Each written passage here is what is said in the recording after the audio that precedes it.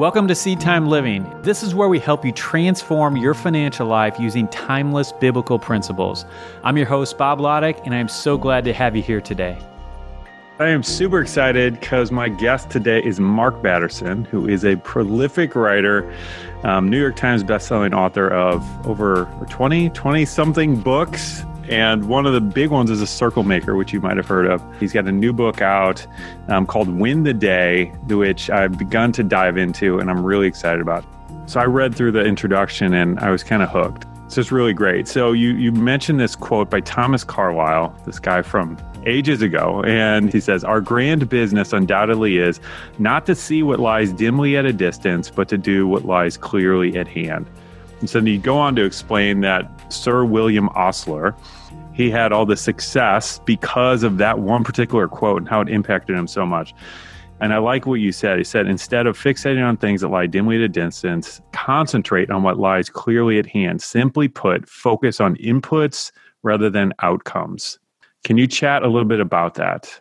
Yeah, well, Sir William Osler was the father of modern medicine, gave this speech at Yale University. And I love studying commencement speeches because in about 10 minutes, you get people's sort of philosophy of life. Yeah. And here he is talking to these Yale students, and his message is, live in day-tight compartments. You've got to bury dead yesterdays.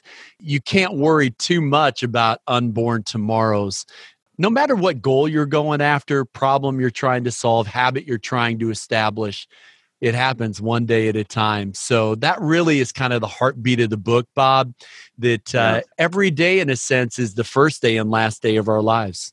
Yeah. So let's talk about that. Like the daytime compartment thing, like that really resonated with me. Because I think so many of us get caught up in our 1 year, 5 year, 10-year goals and all these things. And like you mentioned in the book, we also get bogged down by all of our failures in the past that keep us from stepping out. And I love this idea of just operating in a day-tight compartment. So can you expand on that a little bit, explain what you mean by that and what that looks like practically? Yeah, maybe have a little bit of fun with it. I don't know why this pops into my mind, even though it is one story I tell in the book. You know, last year, the Washington Nationals started out the season terrible. My office is a few blocks from their stadium. I think they were in last place. I think they had like a 0.1% chance of making the playoffs. Yeah. And here they end up winning the World Series. But I love the message that their coach, Dave Martinez, he said to the team at kind of a critical moment, he said, let's go 1-0 today. And that was the message. And so sometimes, Bob, I think we get these losing streaks, and they can happen emotionally or relational, even financially or spiritually.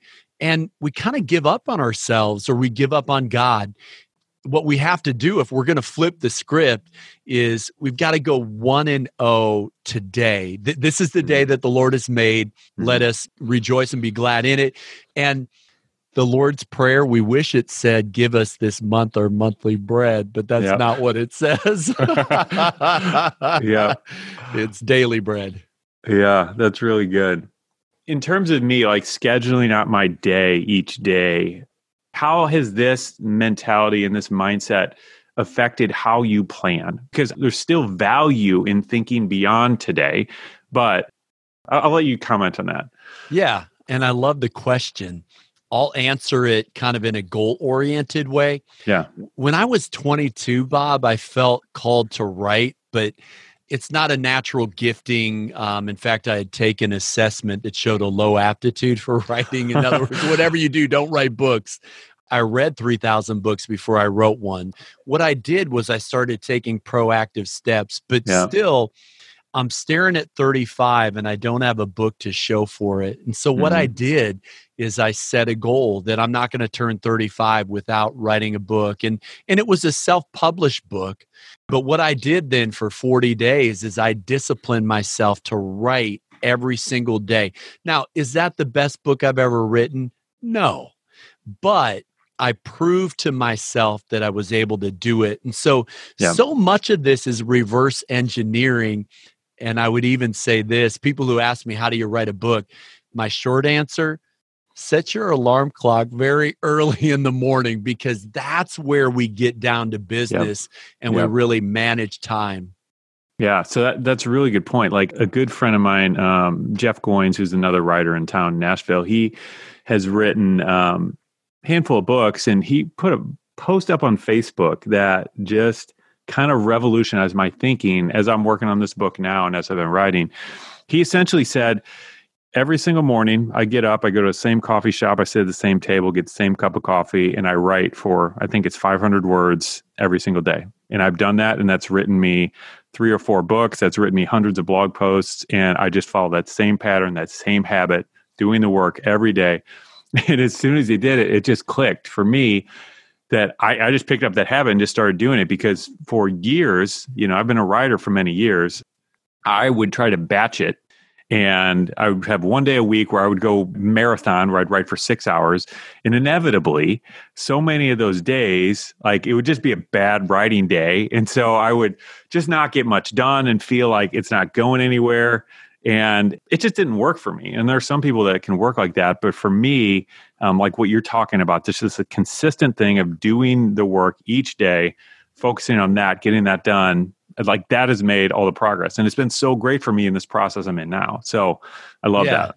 And that's encouraging, isn't it? Because you don't have to be a rocket scientist. It literally is about showing up. And so it's funny, what I do, just to share a little bit behind the scenes, because I'm not naturally gifted as a writer, I have this little routine where I take my shoes off when I'm in a writing season. To me, it's a reminder that it's holy ground. And then I don't type with the keyboard.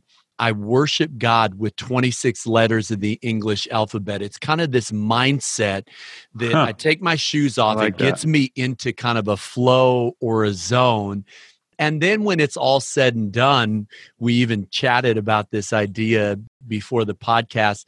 I actually recruited a team and said, let's pray that God puts the right book in the right hands at the right time, so that then a book sold isn't a book sold, it's a prayer answered. And so it really is a spiritual exercise. Yeah, I love that. That's so good. All right. There's another quote from this book that I really like, just a really powerful idea. And I'd love for you to chat a little bit about this. Time is measured in minutes and life is measured in moments. Can we talk a little bit about that? Yeah. And we could add on to that the days are long, but the years are short. Yeah. I live by a little mantra: don't accumulate possessions, accumulate experiences. Yep. And there's this, if it's okay, there's this little microcosm of this guy. We don't know his name, but he's called the rich young ruler. And so we know he has a lot of wealth. He has a lot of life in front of him, probably. And he's in a position of power. And he just couldn't quite let go of that possession. Here he is, offered an internship with the Son of God. Think about all of the miracles he could have witnessed. He could have been there when Jesus walked on water. He could have ate the miraculous catch of fish. But he traded all of those miracles because he opted for possessions instead. Mm-hmm. Yeah. And so I think the challenge there is we get so caught up in the minutes. And listen, I advocate for stewarding minutes, hours, days, weeks, and months. Okay, we've got to be, if we don't control the calendar, it controls us. But there's this Greek word kairos, which is about time and opportunity. And it's perceiving the moment and the gift that those moments are. And all too often in our culture, we're more focused on getting the selfie than really fully experiencing the moment. And so that really is kind of the heart of that part of the book. Yeah, that's really good. And I actually have this I want to read this passage because this is kind of what you just mentioned. You said, the only way to be fully alive is to be fully present. And the only way to be fully present is to live in day-tight compartments. For far too many of us, life feels like the meaningless passage of time between far too few meaningful moments. And even when they do come along, we take selfies instead of being fully present. We miss the moment because we're living in the wrong time zone. We're so fixated on the past and so anxious about the future that we miss the present, and then we wonder where life went. It just hits home. It's so strong. Like, Bob, is there one of those moments for you? I'll give you a second to think about it. But, I shared the story about the top of the Empire State Building moment. And I share about a moment in my life at the bottom of the Grand Canyon. Those moments are such gifts from God. I'm just curious. Is there, as you were reading it, was there a moment that popped into your mind? Yeah, I mean, there's a lot of moments. I want more of them. There's a spot on this trail in Sedona. Like, I went to Sedona for the first time a couple of years ago and went hiking around there. And I'm like, it's just absolutely so beautiful. It looks like heaven. It looks like heaven. And I was with my brother-in-law and my son and his sons. And yeah, it was one of those moments where it's like, I wish I could hang on to this, and that I'll never forget, kind of like what you're talking about. And I want more of those. I want to fill my life up with those. Yeah. And some of it is a mindset. At the base of the brainstem, there is this reticular activating system that determines what we notice and what goes unnoticed. And, it's funny because this is really a rabbit trail, but I've found that keeping a gratitude journal almost sanctifies my reticular activating system and forces me to look for those little moments every single day. Because if we don't, at the end of the day, what we remember is rush hour traffic, the person that we work with that maybe wasn't quite as courteous as we had hoped, the insult on social media, and we accumulate all of this stress and anxiety instead of really having a mindset towards, okay, what is the moment today? There's going to be a moment today where I can experience God's presence and really realize how blessed I am. Yeah. I'm a parent right now with 3 little kids. There's a lot of really beautiful moments, a lot of really stressful, difficult parenting moments. And it's so easy to let the stressful moments, because, with kids, they can flip a switch. They can be like behaving so poorly and then instantly be like so cute and adorable and be the thing that I want to soak this up forever. I know this isn't going to last forever. Yeah, and that can really be a challenge, just staying in that moment and not letting it be tainted by what's on both sides of it, Yeah. Well, it's funny, since we're on the subject of kids, and my kids are a little bit older. In fact, my youngest son just went to college. Yeah. And so we actually went out and got a puppy. And but it's sort of the same experience, awfully cute, but pretty sharp puppy teeth. But on that subject, one of my favorite facts is that the word diaper spelled backwards is repaid. So I'll just kind of leave that hanging out there. And the way I think about it is, we have 3 kids. It divides our energy by 3, but it multiplies our joy by 3. Yeah. And so it just kind of comes with the territory, such as life. Yeah, that's good. All right, let's talk a little bit about this. One of the habits you mentioned in the book, so the title for anybody listening, definitely check out this book, Win the Day. And let me go back to maybe get your subtitle right. 7 Daily Habits to Help You Stress Less and Accomplish More. So definitely check that out. One of these habits you talked about was this idea of eating the frog, which I believe was Mark Twain or somebody came up with that, right? Yeah. You said, if you want God to do the super, you need to do the natural. And what we do with Seed Time, like, we focus on helping believers, win with money, to be the best possible stewards and to honor God with that increase. And so we talk a lot about paying off debt.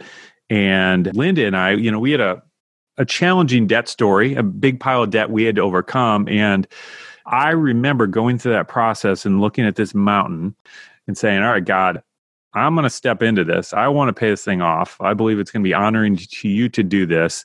When I do my math, it's going to take a long, long time, but I'm going to step into this, and I'm praying for your guidance, your strength to help me do this. And we watched God miraculously sweep in so many different times, so many different ways to speed up that process so much faster. Like we did what we could do in our natural strength, and God did the supernatural. And over the years, as I've talked to readers and podcast listeners, I have heard that so many times, that story, that same story over and over and over again. Like I think God just loves helping us pay off debt. So what can you add to that? Is there anything else here? Are we talking about the same thing? We are. I mean, the idea of eating the frog is you do the hardest thing at the beginning of the day, and then the hardest thing is behind you. And so it's kind of, well, you can't break the law of sowing and reaping. It'll make or break you. But I love that mindset. So we don't forget, we ought to at least talk about that seventh habit, seed the clouds a little bit. Let's talk about it. Let's go. One other thought as it relates to eat the frog and this idea that if you want God to do the super, you have to do the natural. A couple of years ago, Bob, my wife in her mid-40s is diagnosed with cancer. And, it's one of those things that kind of comes out of right field. Yeah. And two things were game changers. One, she read this piece of poetry and it asked a question, what have you come to teach me? And it totally flipped her mindset and almost began to see cancer as a teacher. We started doing the hard work. Like we were praying for a miracle. We were believing that she would get to cancer free. And she is now. Awesome. But you know what? We had to do the hard work. I mean, we totally changed diet. We started going to comedy clubs more because laughter doeth good like a medicine. We started practicing gratitude as more of a daily discipline, and we eliminated some of the toxins in our environment. So just a word of encouragement to people. The title of this book is not Win the Lottery, it's Win the Day. It's not waiting for something crazy to happen. It's about doing the hard work day in and day out. And when we do that, when we eat the frog, God ends up doing more than what we would have imagined. Yeah, so good. So let's talk about the other habit you were talking about, sowing the seed or something. Yes, seed the clouds. Seed the clouds. Well, we're cut from the same cloth because, listen, I think relationally, physically, spiritually, all of those are areas I've tried to grow in over the years. But I have to say, it's financially that we've had some of the most fun. And we've got to make those decisions that really position us for the way that God wants to bless us. The very first thing God does after creating Adam is to bless him. And so this is God's most ancient instinct. No good thing will God withhold from those who walk uprightly before him. So I have no doubt that God wants to bless us, but we have to, through obedience, really position ourselves for that. And so just as we, seed the ground, we also can seed the clouds. And so I have a little bit of fun with that idea that actually meteorologically 50 years ago, we discovered you can put some dry ice into the clouds and actually make it rain. And so, and so what do we need to sow today to reap a better tomorrow? It sounds like that's kind of the heartbeat of your mission and what you're trying to accomplish, even that seed metaphor. We want things to happen at the speed of light, but biblically, things generally happen at the speed of a seed planted in the ground that has to take root and bear fruit. So true. Yeah. Yeah. And I like that you mentioned the obedience factor because I think that is so overlooked by so many people. When I look back at my life over the last 15, 20 years, when I would say that I've really been all in serving the Lord, I've watched God do these miraculous things, but it was always the result of a small step of obedience, or sometimes really big step of obedience, but small inkling from God to do it, But it was always something where it's like, there's no way that this will ever amount to anything. Why would God want me to do this? And it just seems like that's a pattern that he's led us down. And without those acts of obedience, we wouldn't have seen the resulting fruit, Yeah. So I love that you added that in there. Yeah. Well, and some of the hardest steps of faith are financial steps of faith. Yeah. but those can be some of the most rewarding. I think it was in my 20s that I read this book about J.C. Penney, the founder of the department store, who by the end of his life was reverse tithing. So he was living off of 10%, giving 90%. And so one of the ways that we've seeded the clouds over the years is that with that first book, we said, hey, why don't we try a double tithe? What if we gave 20 instead of 10? And then you have a little bit of fun and you get to 50-50. Then you have so much fun. You're like, hey, let's see what God could do if we could even take it a little bit further than that. And so we found almost that it becomes giving, or generosity becomes this adventure where you can be a blessing to others. And then the crazy thing, Bob, you know this better than me. You can't outgive God. I'm not talking slot machine. I'm not talking I'm just saying God is so generous and so giving and so loving that when we exercise that godly characteristic, it becomes so much fun. And what Jesus said is true. It is more blessed to give than to receive. Yeah. So true. So good. Love it. One other thing I wanted to ask about real quick, because this is something that I talk about a decent amount on the podcast. You talked about one of the habits is you're talking about how playing it safe is actually risky. I know, like, as somebody who worked as an employee in a big corporate job for a long time that felt, or that I believed to be very safe, and then came to find out that it wasn't when I got laid off. And then I stepped out into kind of entrepreneurship, which a lot of people believe to be risky, but, in a lot of ways is more safe because it actually is more safe because I was obeying God and what I was doing, Talk a little bit about that idea.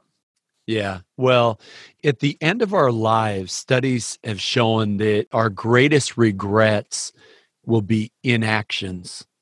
In other words, it will be the opportunities we left on the table, the woulda, coulda, shoulda, to the tune of 84 to 16%.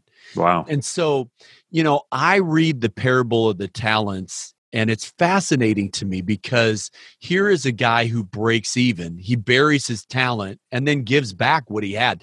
Listen, in some economies, that's not half bad. You didn't lose anything. Yeah. And then Jesus calls them wicked. I'm like, what? What is that about?